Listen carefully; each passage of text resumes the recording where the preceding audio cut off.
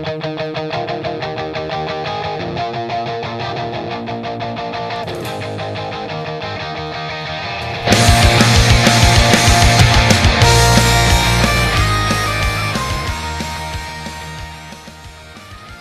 this is WVLP 103.1 FM, Valparaiso Community Radio. You can go to our website at www.wvlp.org and check out our programming. You are listening to Everyday Warriors, a show that highlights the heroes of every day. We don't do athletes. We don't do politics. We don't do music stars. We don't do movie stars. We do the real heroes of every day. Our public safety professionals, our police officers, our firefighters, EMS workers, frontline workers like emergency room nurses, our special educators, Special Olympics athletes and volunteers. Those are the real heroes of every day. I am your host, Danny McGuire. I am the program director at Calumet College of St. Joseph for public safety programs. I am also the owner and president of ADL Wellness Solutions and a therapy intern at the Center for New Pathways in Schaumburg, Illinois. Today, my guest is a financial crimes detective extraordinaire, city of Chicago, and we're going to call him Detective Marcus. Detective Marcus, thanks for coming. Well, thank you, Dr. Danny McGuire. Thanks, buddy. I don't know if the moniker of doctor is necessarily that important right now because I can't, if you fall out, I can't help you. I might be able to teach you to death, while your life is passing before your eyes. I might be able to bore you with statistics and things of that nature or useless facts, but I'm not curing diseases or anything, but I appreciate the props. Thank you. Marcus, in full disclosure, is probably one of my better students I've ever taught at Calumet College. He's a very professional individual, and it's my honor to have him on the show. He's also an adjunct professor. When he graduated from Calumet College with his master's of science in public safety administration, he had expressed interest in wanting to teach. And I hired Marcus immediately because he is an incredible instructor and has great people skills, which makes him an incredible detective because that's a huge part of that job, isn't it? It is. Talking to people. Go ahead. I'm sorry. Go ahead, buddy. No, I just wanted to say that, the one thing that I think that people seem to forget is detectives, just like police officers, we're people of the community, and we have to relate at a level, all kinds of levels. You have to be able to have a rapport with the worst guy, the best guy, and the guy in the middle. 100%. My only experience as a detective was a 90-day detail when I was making sergeant back then. The superintendent, Klein, had this system where you went to detective school first. You went to detective division for 90 days before you became sergeant. I think that the gist behind that was to teach you how to do investigations a little bit better, maybe report writing, because detectives are incredible report writers, incredible at doing investigations. They see things that people don't see. Patrol is the backbone of the police department, but the detectives, I believe, sometimes are the heart and soul. They really get things done when they need to be done. So I think that's incredible. So having that experience in a big city like Chicago, especially financial crimes, especially nowadays where it seems like most crimes that are significant revolve around some sort of financial thing. But before we get too far in that, I want you to introduce yourself to our audience, our listeners. Just give them a little bit of background about yourself, your service record, not only in the police department, but I'll let you tell that story, what you did before you're the police. And, it's all on you, Detective Marcus. Go ahead. Well, good afternoon or morning or evening or whenever you're listening to this. I am a proud veteran of the United States Air Force. I served from 1988 to 1996. I was deployed for one war.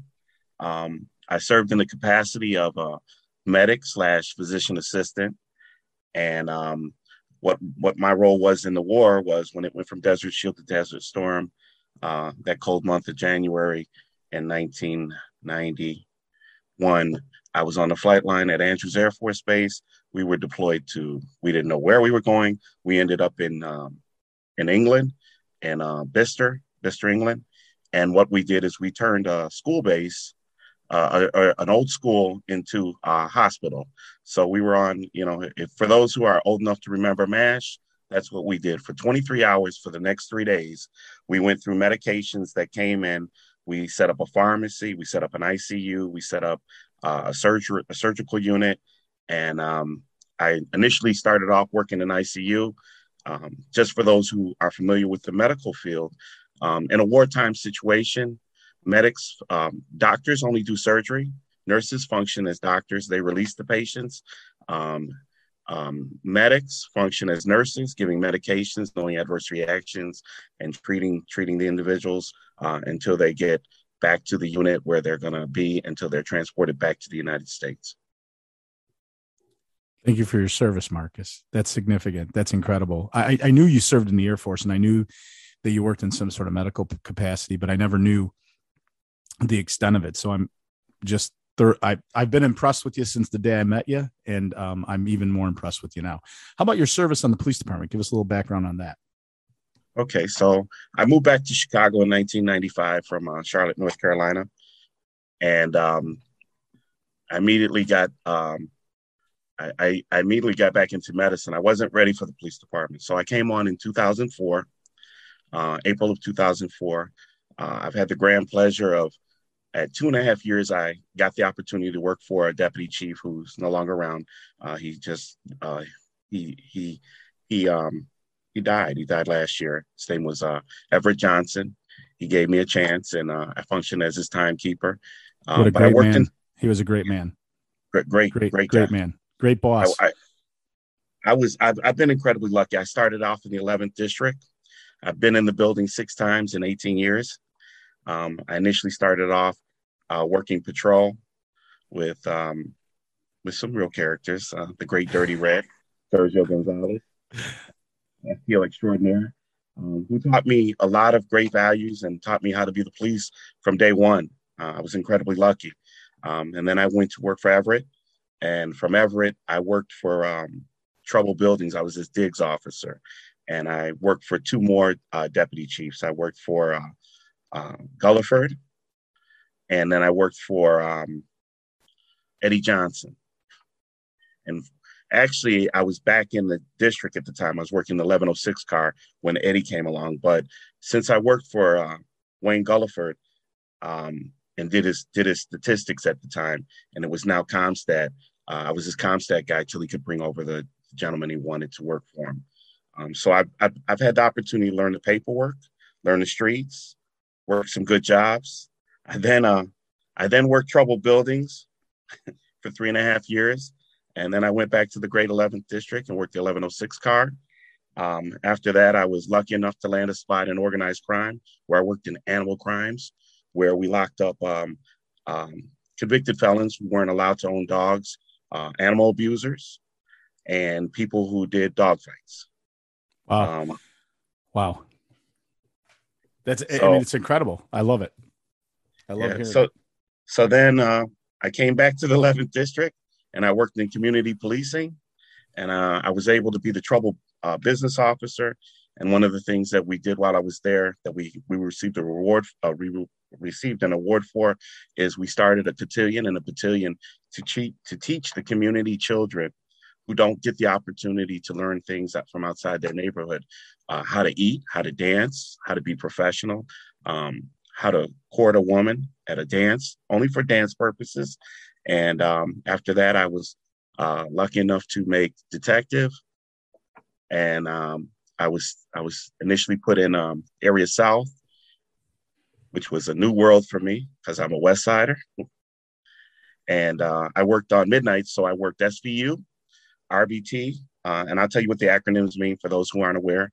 SVU. Yes, for our listeners, you have to, clarify, what those acronym means. And also, like, I took a note here, like, I know what an 1106 car is, but maybe they don't. So I'll tell you that right after I tell you the acronyms. SVU is Special Victims. I'm sure everybody's seen it on Law and Order. Special Victims specializes in domestics and children-related crimes, even though we do have a special unit for children, SIU, which is Special Investigations Unit, and they handle most of the sexual predatory crimes in that area.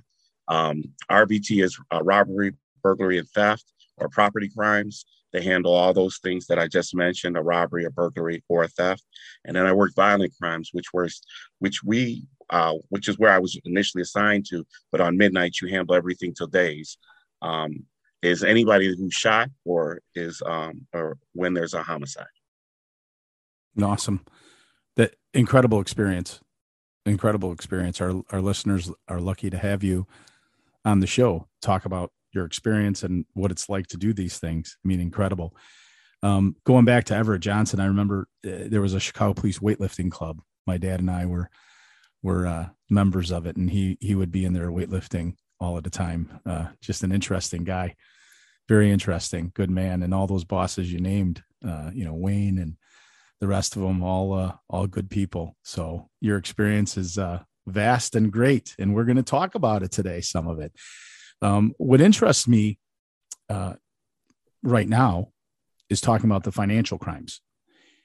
What is it like to be a financial crimes detective in a place like Chicago? How busy are you? What do the crimes look like? What is the majority of the crimes you face and see every day? What are those things? What are you investigating? Okay. Well, before I get into that, I'll simply give you a brief description of 1106. So, 1106 is now the special teams that they have in the district that handle all the emergencies. But back then, when I was on 1106 car, it was the go-to car. If there was a problem in the district, the commander would call you personally on your cell phone and tell you, go handle this sex crime, go handle this homicide problem, do the investigations with the detectives, and keep him up to date so that there's firsthand knowledge to the commander so that he can relate the information to all of the people that report to him directly. The watch commander, who is usually a lieutenant or captain at the time, and all the sergeants, so that all of the information that's coming from the investigation is getting to him firsthand. He knows who the players are. It was very, it was like, it was a blessing, but it was a very important position that I took serious. Well, it sounds like a serious position. I mean, you're answering to the commander of a district. And for our listeners, in a place like Chicago Police Department, the commander is like his own chief of police of his area. He or she runs that entire area. So if you're the commander of, let's say, the 11th district, you are the chief of the 11th district. Do you have higher ups to answer to? Yes, but on a day-to-day basis, you are the person in charge. So that is a pretty significant position to have to make notifications to that commander working with detectives if there's a major crime. So that's a pretty significant thing. So thanks for explaining that. Now, going back to the financial crimes aspect, daily basis, what's your garden variety day like on the Chicago Police Department? And I know there's no garden variety, right? What is it like to be a financial crimes detective in the city of Chicago? So I have 3 years of experience in April in financial crimes, and we have a caveat of everything. First thing, let me say this before I got there. We had the numbers. The numbers were about 30,000 cases pre-COVID. But as you 30,000 cases pre-COVID. Pre-COVID. How many detectives are there? How many financial crime detectives are there? Well, we've had a lot of promotions. We had a lot of retirements this week or just this month. So now we're down to, I know that we have 3 pre-sergeant selectives that scored less than 100. And they should be going into a class sometime in between February and March, or the first 3 months of the year. And then after that, we have eight field detectives, 4 case management detectives. And I know that sounds uneven, because why would you have 4 people sifting through cases? Because when you got 60,000 cases, they have to determine the cases that are workable. Sometimes they even collect details and evidence for the investigation prior to giving it to us. And they're pretty much the backbone of what we do. And then we have 3 detectives that are TFOs. Currently we have really more than that. We have 4 detectives assigned to the Secret Service, and 2 to the FBI. And we're supposed to be working up a team for the Department of Homeland Security. All right. So you said a lot there. And I just want to clarify what I'm hearing for our listeners. So you said 60,000 cases, and there's four case managing detectives. So if my numbers are correct, that's 15,000 per detective to sift through and see if it's worthy of actually being investigated by a detective. Is that what you're saying? Sort of, kind of. Sort of, kind of. So Okay. what happens is with these four detectives, we have multiple UCRs, and UCRs are uniform codes that the FBI uses to detail what kind of crime it is. And so what they do is, I don't know if they rotate it weekly or monthly, but back in the office, there's, like 11:30 is a deceptive practice, fraud and confidence game, which is our fit all for everything. So if someone old or someone young was called and they say that they're from the IRS or the FBI, and if you send me target cards and give me the codes and the value of $5,000, I'm not going to come arrest you and send you back to your country. And people do this all the time. But there's 11:30s, 11:50s, 11:40s, and what they do is they break the codes down and they handle certain codes. So you might, even though we get jobs routinely, you might get a job from two different CMO officers on the same day, just because they came from different classifications. Hmm. They do their best to clear the box. The other thing is, we always tell our victims is, give us 5 to 7 days to get the job out to a detective to get back in touch with you, just because we're usually that busy. Yeah. Well, um, that's pretty significant. So what's when you say this is our catch-all, you had said that fraud and confidence game or something along those lines, that's your catch-all. What do you mean by that? Well, the thing is this, that most people that get financially fixed are usually fixed on doing something different. We've had cases where there are people that call us and say that they were on a dating website or a sex website, and they gave information to the individual on the other line that they shouldn't have. Okay. Maybe it was credit card information, and they stole their identity and began to use the credit card illegally. Um, maybe maybe they thought they were going to get a $200, a $400 Oric vacuum cleaner for $79, because that's what it said on the internet. But the internet website is now shut down, whether it be by the attorney general or by the FBI or another federal bureau or a federal agency. And so what we do is, because we don't have a lot of information on how they did it, but just the fact that they promised something that they couldn't give them, that's a Mm-hmm. fraud or confidence game. Wow. Wow. So going back to something you said earlier, you said 60,000 cases. That's currently what you're doing, 60,000. And if I heard you correctly, there's 8 detectives. Now I get it that, it's no fault of your own or the supervisor or anything. It's the cards were dealt with, not having the manpower on the city of Chicago Police Department to fill these positions, plus promotions and things like that. I completely get it. It's just a dynamic that, in my time when I became a police officer, there's always manpower issues in different places, but it seems a little bit more significant now from the people I talk to. Sounds like there's, significant manpower issues. So I fully understand that, and no fault of your own. So 8 detectives for 60,000 cases. And And how, in and March, we have about 12 now. no, you have 12 detectives. Okay. So how many of these cases go in and, you investigate them and you end up prosecuting somebody? You end up getting, a warrant, whatever, arresting somebody and taking them to jail and prosecuting. How many would you say? Okay, so I'm probably one of the busier detectives since I've been there. I do a lot of in custodies. And again, this was pre-COVID, because we were able to go into the stores, Bloomingdale's, Macy's, wherever they used someone else's credit card or stole someone else's identity and opened up an account, and we were able to take them into custody. Now, what we do, so our process is this. Just so everyone out there can be patient with whatever police department you're dealing with. We get the case. We contact the victim immediately, which would be you, the listener. We ask you, We kind of give you a brief.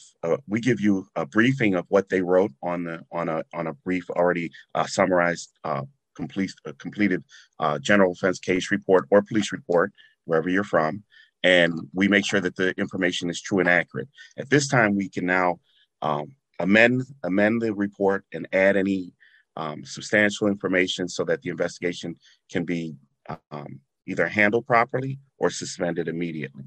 The one thing that we can't do, and I tell all my victims this, if you've given someone, I had a case the other day, I'll give you a real example.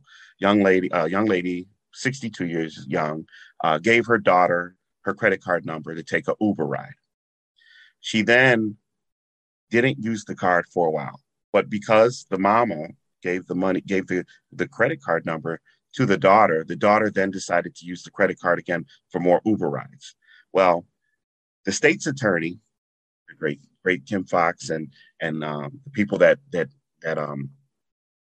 file these cases against the offenders that we have, what they tend to do is if there's information documented in the case report where the individual who was the victim gave the information to the person, depending on the amount, usually of lower amounts like this, and I think this case was somewhere between $90 and $100, the state won't even prosecute it. So it means that if I find the daughter, the only way that first of all, that I can lock the daughter up is if she said, yeah, I used the card without authorization. What are you going to do? Now I got to go get her. But right. if she says that I didn't use it without authorization, my mom is and I are in an argument, or we're having a family tussle, there's really nothing I can do on that case except call the victim or call the offender or the person of interest and see if she's willing to give me enough to arrest her. If she doesn't, then I have to suspend the case indefinitely and or ask the mother, because she knows who the offender is she willing to allow me to close it, close it, exceptional, because she's not willing to prosecute her daughter at this point. Wow. There's got to be a level of frustration that comes with that. Am I right?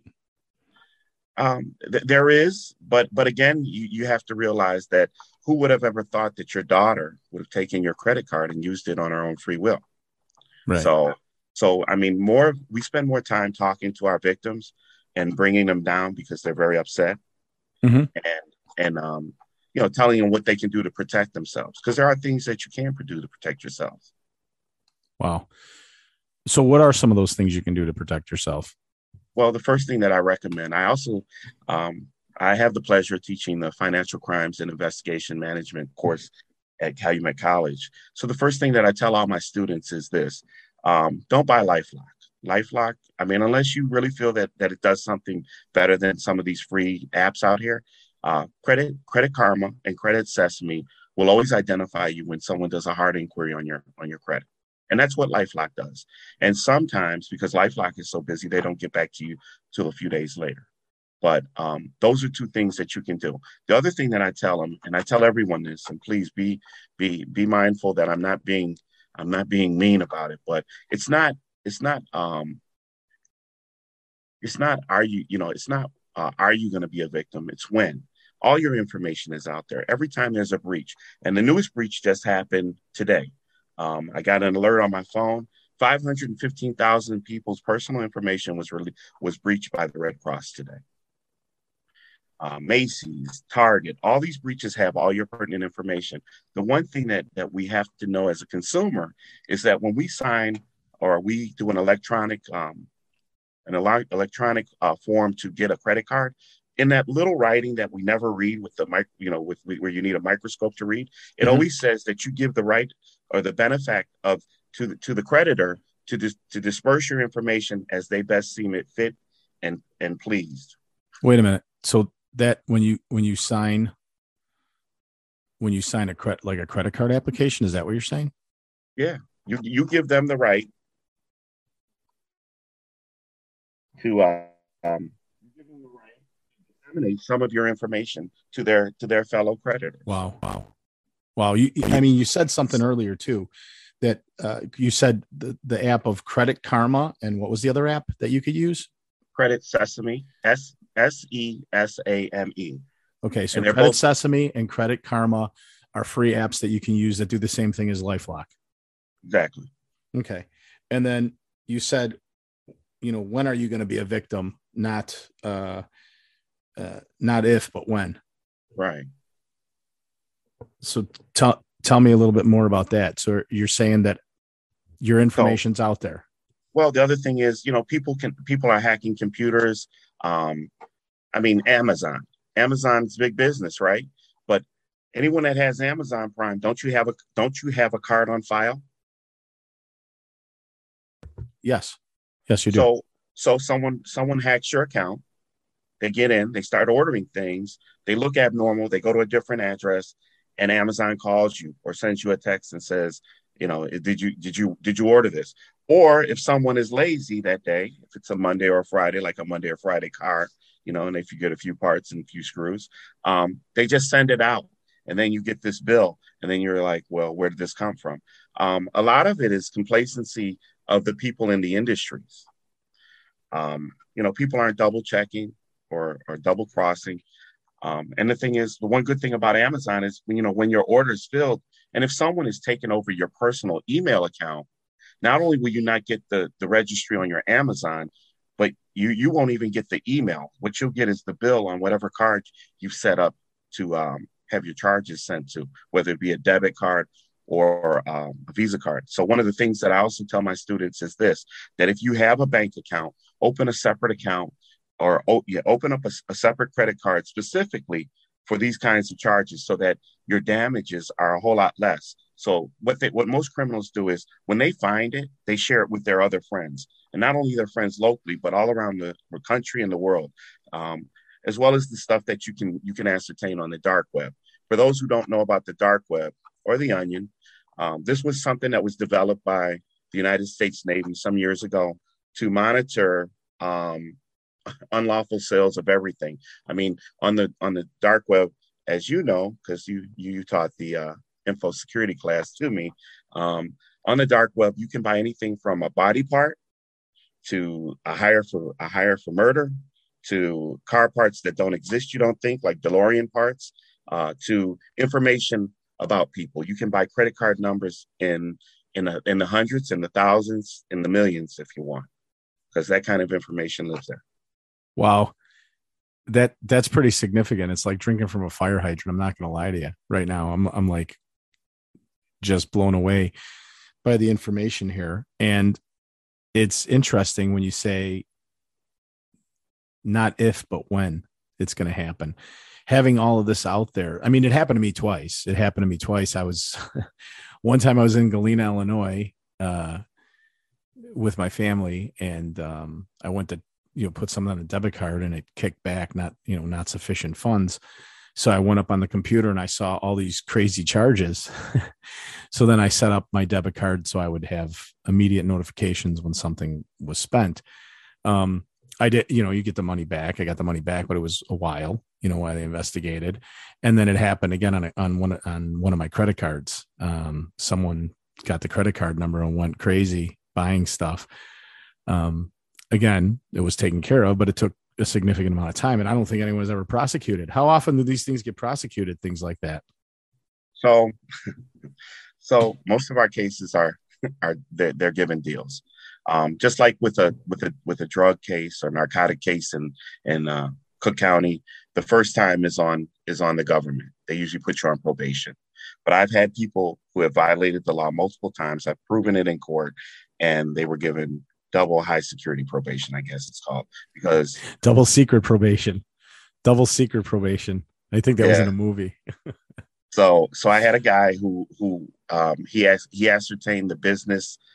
He did business with an auto store, and he bought an engine, and he wrote a check, and the check was refused, and then they handed him check back, or his bank handed him the information, and it had their routing number and their account number. So he called the check company, told me he was a representative, wanted his name on it, not the business name, and he used the same account and routing number and started writing checks. He used the checks mostly at the post office. That's when I locked him up, and when he ordered magazines for home.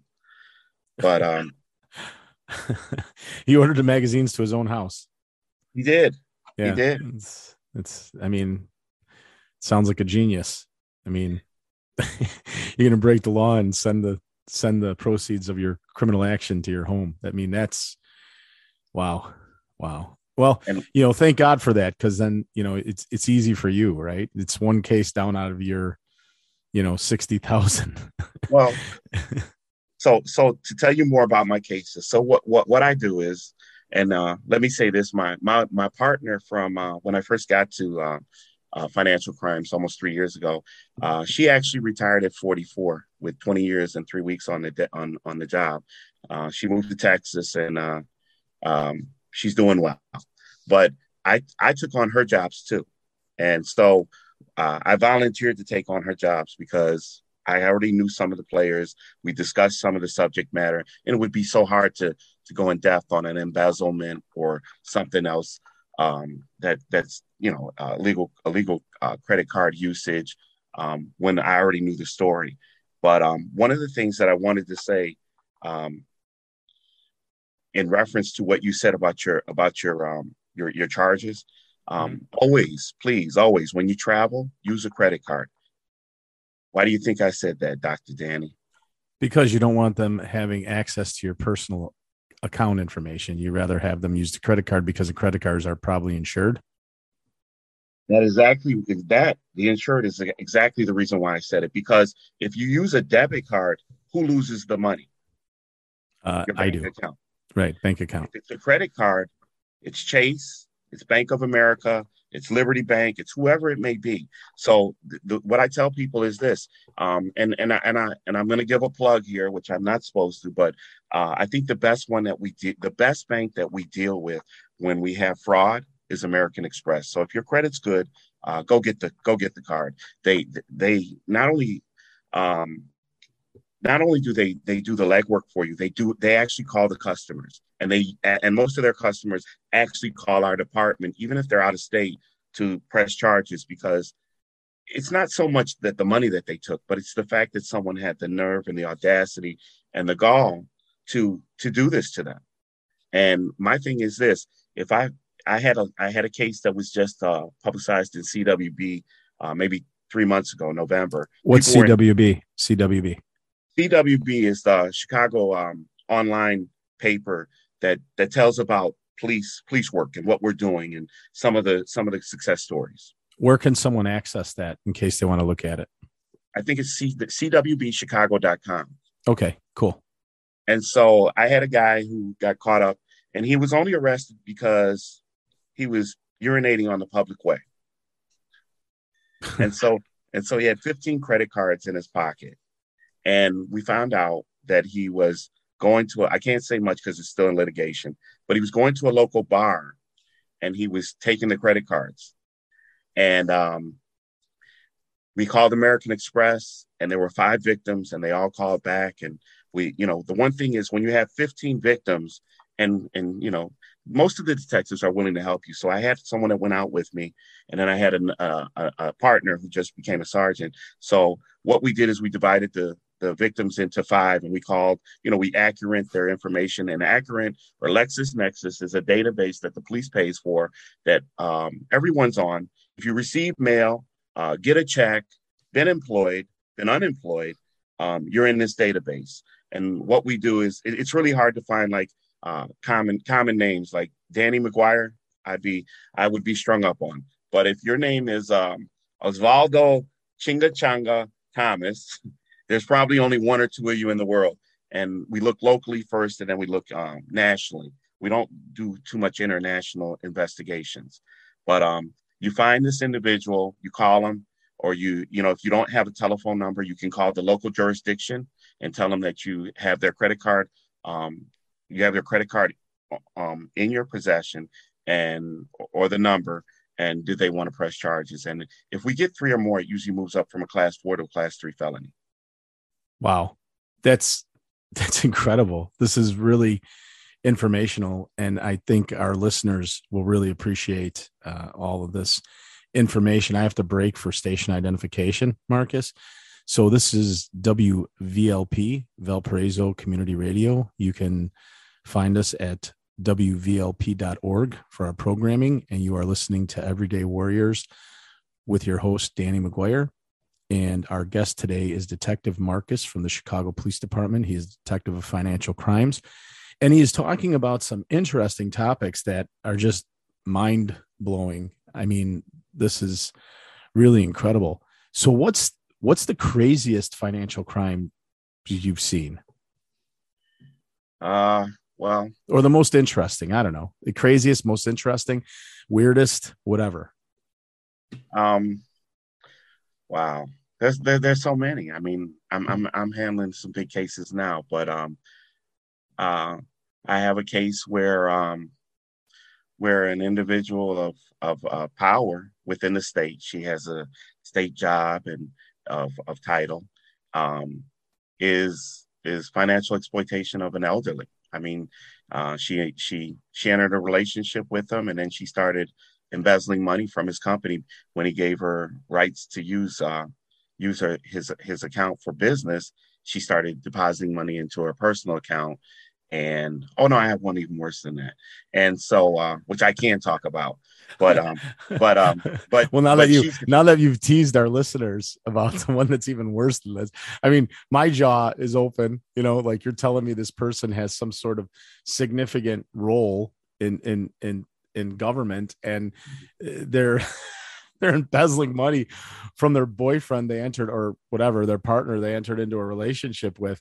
And you're like, oh, I have one worse than that. And our listeners are probably, particularly my mom, who's probably listening. Hi, Mom. I know you're listening.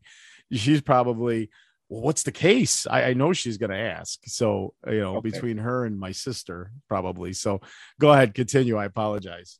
That's all right. So an elderly lady calls me, and her home health keeper calls me, and they tell me that all of her cars have been changed into the name of the person of interest or the offender, and in those cars is a Rolls Royce, an RV, and a few passenger cars, as well as she's already lost a civil lawsuit with them, which is really bad because this is the boyfriend girlfriend thing still. This is a different boyfriend girlfriend. Oh, this is a different one. Okay. All right. So, well, first let's say this. The lady who called me is she's a widower.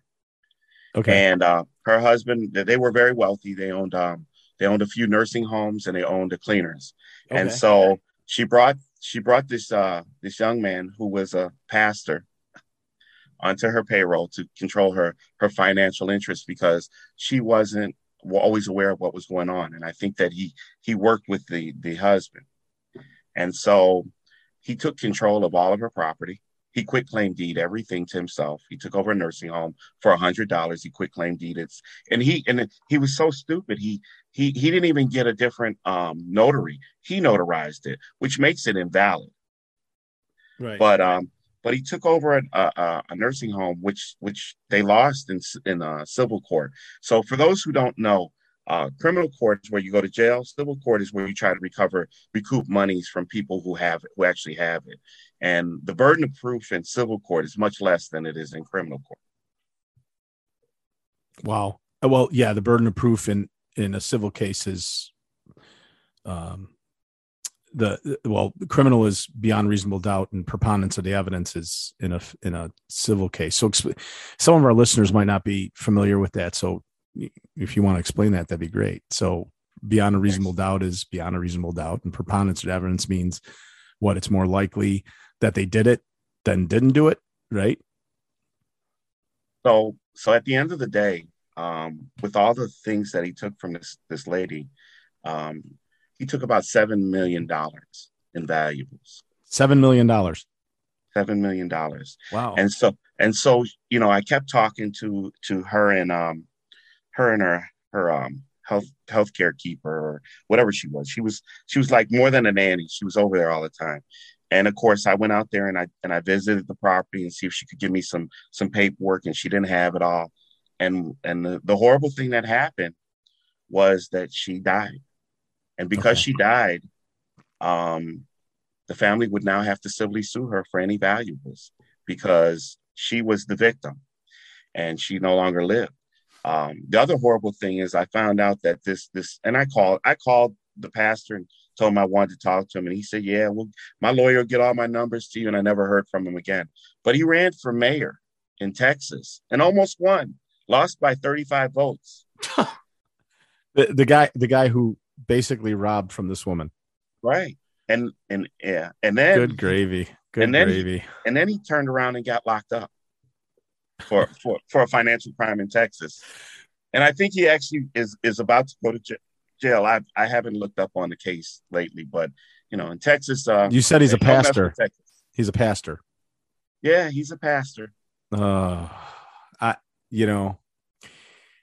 Well, that's a topic for another. You and I, you're gonna have to be interviewed again, and we're gonna have to talk about something along those lines. I think that's a different show. Someone will say to me, when you're in an educational position now, we know each other pretty well. So I've shared these stories in class or in faculty meetings, and you'll get pressed by people about, police corruption and stuff. And I go, do you understand what the rate of corruption is in law enforcement? Yeah. If we had to quantify it, right, put a number on it, it's like less than 0.1%. Right. And there's other occupations out there that the corruption level is much higher than that. It's 25-30%. So when you say this man's a pastor, I immediately, because I practice my faith, I'm Catholic and I practice my faith. I try to live my life at a certain standard. Nobody's perfect, by any stretch of the imagination. And we try to separate the deed from the doer when someone does something. But really, I think you should be the example of what righteousness and goodness should be, right? So God, I don't even know what to say. But I'm not surprised. My experience, if I didn't have the experience I had, Marcus, I'd be completely floored. But I'm not surprised. I'm just disappointed, I guess. Disappointed because this man or person probably had, cultivated a bunch of people in his life or mentored people. And now, well, anyways, I digress. Let's go back to Marcus. Let me give them a better story. I have a good story. I just worked on. Give us a success here. Give us a touchdown, will you, please? Okay. So I was contacted. I had a retired lieutenant who had a quitclaim deed set against his property. He's 83 years old. He's on dialysis, so his, and the worry is that with a quitclaim deed, for those who don't know, if you don't have a living trust and you just have a will, and someone wants to probate your property or your belongings, they can and take all of your. That's home title theft. Is that what that is? No. Well, it was even. We thought it was. We thought it was that, but it turns out to be not so bad. So I get this case. I call him. He doesn't return my call. I call him back about 4 days later, and we talk for about a real established guy, really jovial guy, real decent.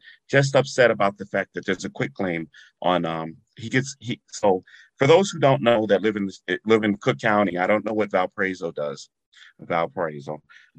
What they do is in Cook County with the recorder of deeds, if you have a property, you can register that property on the recorder of deeds for fraud alert, which means that anyone that files a mechanics lien, and a mechanics lien is you hire a painter, you don't pay him, he puts a lien against your house, which means you can't sell. Quitclaim deed is the same way. Anyone that the quitclaim deed goes to is now part of the deal, meaning that if the house is still being financed, if the person who has the quitclaim deed against the house isn't notified for the deal, for the closing, well, the house can't go through the end sale because it's co-owned by the person with that deed as well as the owner of the financial responsibility. Wow. So with this man, he's on dialysis. With COVID, we've learned nobody's promised tomorrow. I call him and I reach out to him and I make an appointment to go see him the following day. I go see him. He shows me all his paperwork. Being that he was in law enforcement, I show, and he's my victim. I show him all my paperwork, and he's kind of wild on some of the stuff that I pulled off the internet. and shows me letters because he had to hire a lawyer to have this quitclaim removed. And of course, it hadn't been. And again, now we talk about just error and situation. So the next day, or that evening before I go home, I leave a message for the fraud investigators for the Cook County Recorder of Deeds. And being the kind of zealous guy that I can be, as you know, as my instructor, you give me homework and I want to finish it in a half an hour. I I go directly to the Cook County Recorder of Deeds at City Hall the following day at 10 o'clock in the morning. I think that if I give them an hour to open up and start the business, they'll be ready for me because I'm a little bit animated sometimes. So You are animated sometimes. You get very animated, and I love it when you do. So I walk into the Cook County Recorder of Deeds office, and they have security, and they have a Cook County officer controlling the flow of people because of COVID. You know, not too many. You go here, you go there. So the Cook County Sheriff, I walk in plain clothes with a bulletproof vest on, with a Eddie Bauer jacket that says Chicago Police on it, with a file in my hand. And the man says to me, "Sir, if you got a civil case, you need to step to the right." I said, "Sir, I'm in uniform and this is a criminal case and I need to speak to the recorder of the deeds or the fraud investigator." And he says to me, "Oh, okay. And so they sit me down outside an office, and I go in and I meet the gentleman, and he is the most kind and gracious man. He's the deputy director, deputy direct recorder of deeds for Cook County. Okay. And I share my information with him because, as you know, and as the listeners should know, that as police officers, the only way that you can get documents around from a police case is be a police officer or request a FOIA. FOIA is a Freedom of Information Act, and I promise you, it's not going to be what you think it is because it's redacted. Meaning there's so many black marks on there, you really don't even have a complete story. So law enforcement is only able to share information with other law enforcement agencies that are conducting part of the investigation. So I give him what I have. He forwards it to his investigator. And less than 15 minutes later, after I walk out, 5 minutes later, the legal counsel for the Cook County Recorder of Cook County calls me, and he tells me that he's going to handle the problem. He said, "I'm glad that you did it. The victim actually put us on this some time ago, because what happened is the property is on property that IIT owns, and IIT, when he bought the property, they gave them all 100-year free levy of taxes on that property, and so that if you bought property and it wasn't the common grounds, you could still sell the property without having to go through IIT. IIT is now having some financial problems, and so people in Korea and China are now buying up some of the bonds and the land in the city of Chicago. And so what they did is it was an error. It was a pin error. And what you'll notice is when you buy property, you have a 16 pin number. And these pin numbers didn't match. And I already thought that was kind of crazy. But when I called the legal counsel, he said over 260 properties had quitclaim deeds against them by this couple that lived in Palatine at one time and now live in Korea on error. And all they had to do is for $98 is go on the internet and claim that was their property. Wow. For $100. And so almost immediately they wiped the quitclaim deed off of his property. And he now is in a position, whereas if he wanted to sell the property, or if he went into a nursing home and was forced to sell it, he could now do it without any legal issues.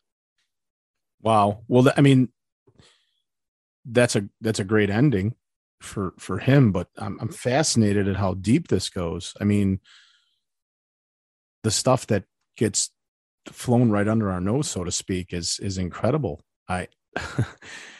Again, I'm in shock. I'm not surprised, but because people will do we know this from our experience. You worked in 11. In my assignments, I spent time on the west side and the south side and all that stuff. And I know that people will do some pretty terrible things to each other, right?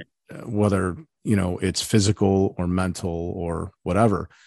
So I'm not surprised by it, but I am shocked by the depth that it goes and how easy it seems almost. These people live in Palatine. They make calls and say, "This is our property." Oh, okay.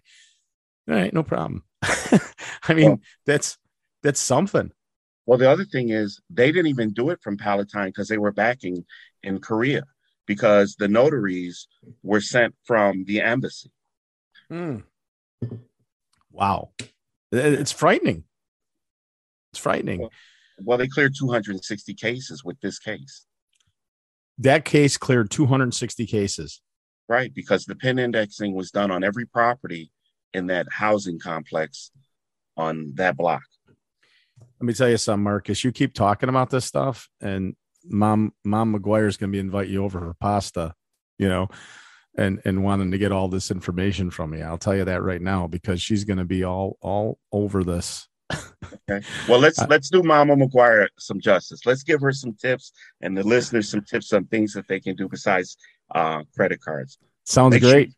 first thing I always recommend is that you do your one free report every year. And I think you can pull that up on annualreport.com. It's free. Um, it'll it'll it'll it'll um it'll tell you where you can go. Another thing is if you become a victim of a financial crime, no matter who you bank with, no matter what the cause is, always get a police report. You not getting a police report allows the bank not to allows them not to investigate it. They won't give you a fraud investigation if you don't have um, a police report from your local jurisdiction. And the other thing is, and this is one of the things that we talk about even in our introductory class with the police officers, is that if you're the victim of a financial crime and you have a local jurisdiction to freeze your credit by simply going on ftc.gov/identity theft and the people at the Federal Trade Commission, because that's what FTC stands for, are really, really good at helping people. They've been incredibly busy, but most of this stuff you can do online. They have templates of forms that you would need for your credit cards and your creditors, and it just makes things a whole lot easier at the end of the day. Do you have any questions, Danny? I don't have any questions, but I can tell you that our listeners probably have hundreds of questions. One thing I wanted to say to Marcus was thank you for your service, both on the Chicago Police Department, United States Air Force. Thank you for your service to Calumet College. You're an incredible instructor. I always get positive reviews from students, and sharing your knowledge is incredible. And also thank you to your son for his service. Marcus' son's in what branch of the service? I'm sorry. He's in the Army. He's actually deployed to Korea right now for a second shot. Okay. So thank you for his service. Thank him for his service, and hopefully he's safe and well and comes home in one piece. Thank you. Marcus, so if someone wanted to get a hold of you to talk to you, what would be the best way to get a hold of you? Best way is probably through my email. And I'll give you my, should I make it, which one do you think I should use? I always go with the professional email. It's probably the best, Okay. whether it's the college or if you don't want to cloud up your police department email, maybe the college one is better. Or if you have a personal one that you want to give out that you use for different things. I have several email addresses, I do too. Yeah, one of them is just for this show. Okay. Well, we'll give them the no matter which one I give you, it comes directly to my phone. I actually answer it faster than I answer my phone calls sometimes because I'm on other lines.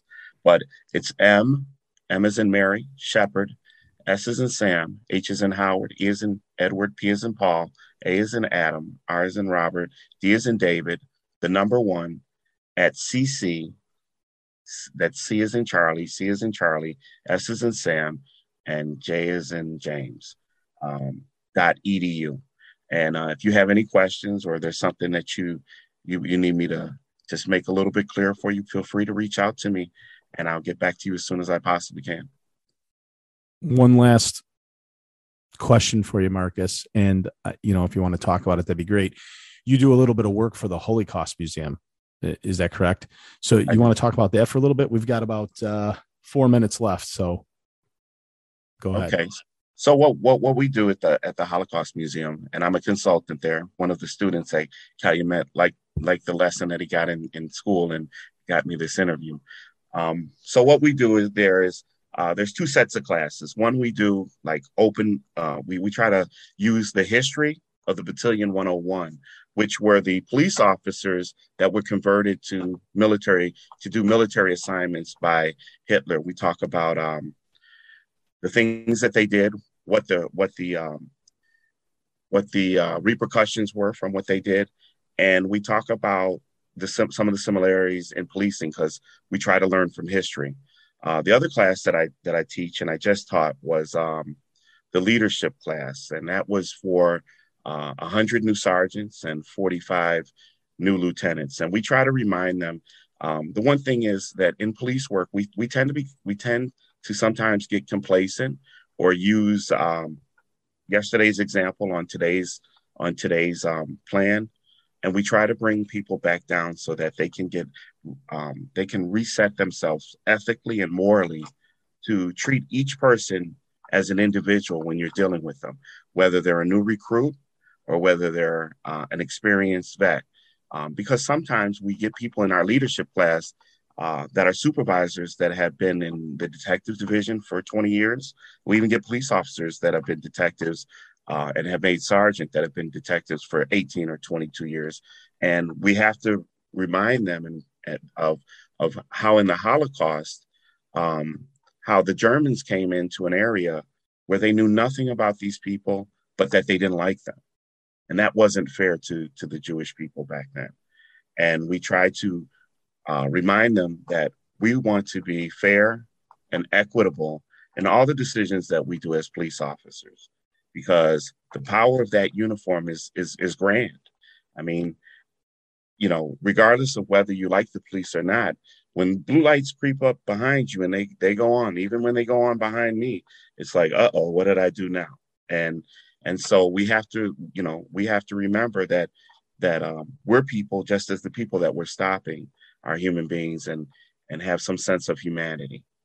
But when we talk about the Holocaust, we even have survivors, and they tell their stories of how they felt when they saw the police. Wow. That's incredible. So for our listeners that are interested, where can they find information about the Holocaust Museum? Just Google Illinois Holocaust Museum. It's at 9603 Woods Street in Skokie, Illinois. And if you've never been, you should check it out. It's a plethora of knowledge. Actually, right now they always have other things going on there. They had a Mandela set up, and now they have something for the LGBTQ community. So you can always check it out online too. That's great. Thanks, Marcus. Ladies and gentlemen, listeners, Detective Marcus, thank you for all the information. We're going to have you on again if you're available down the road. That would be great. Your experience and your knowledge is incredible, as well as your ability to articulate things. I always thought that of you when you were a student. That was great. So this is Everyday Warriors, and Everyday Warriors is about everyday heroes. I said it in the beginning, in the opening, and I'll say it again. We don't do politics. We don't do politicians. We don't do athletes. We don't do movie stars. We don't do music artists. We do the real heroes of every day.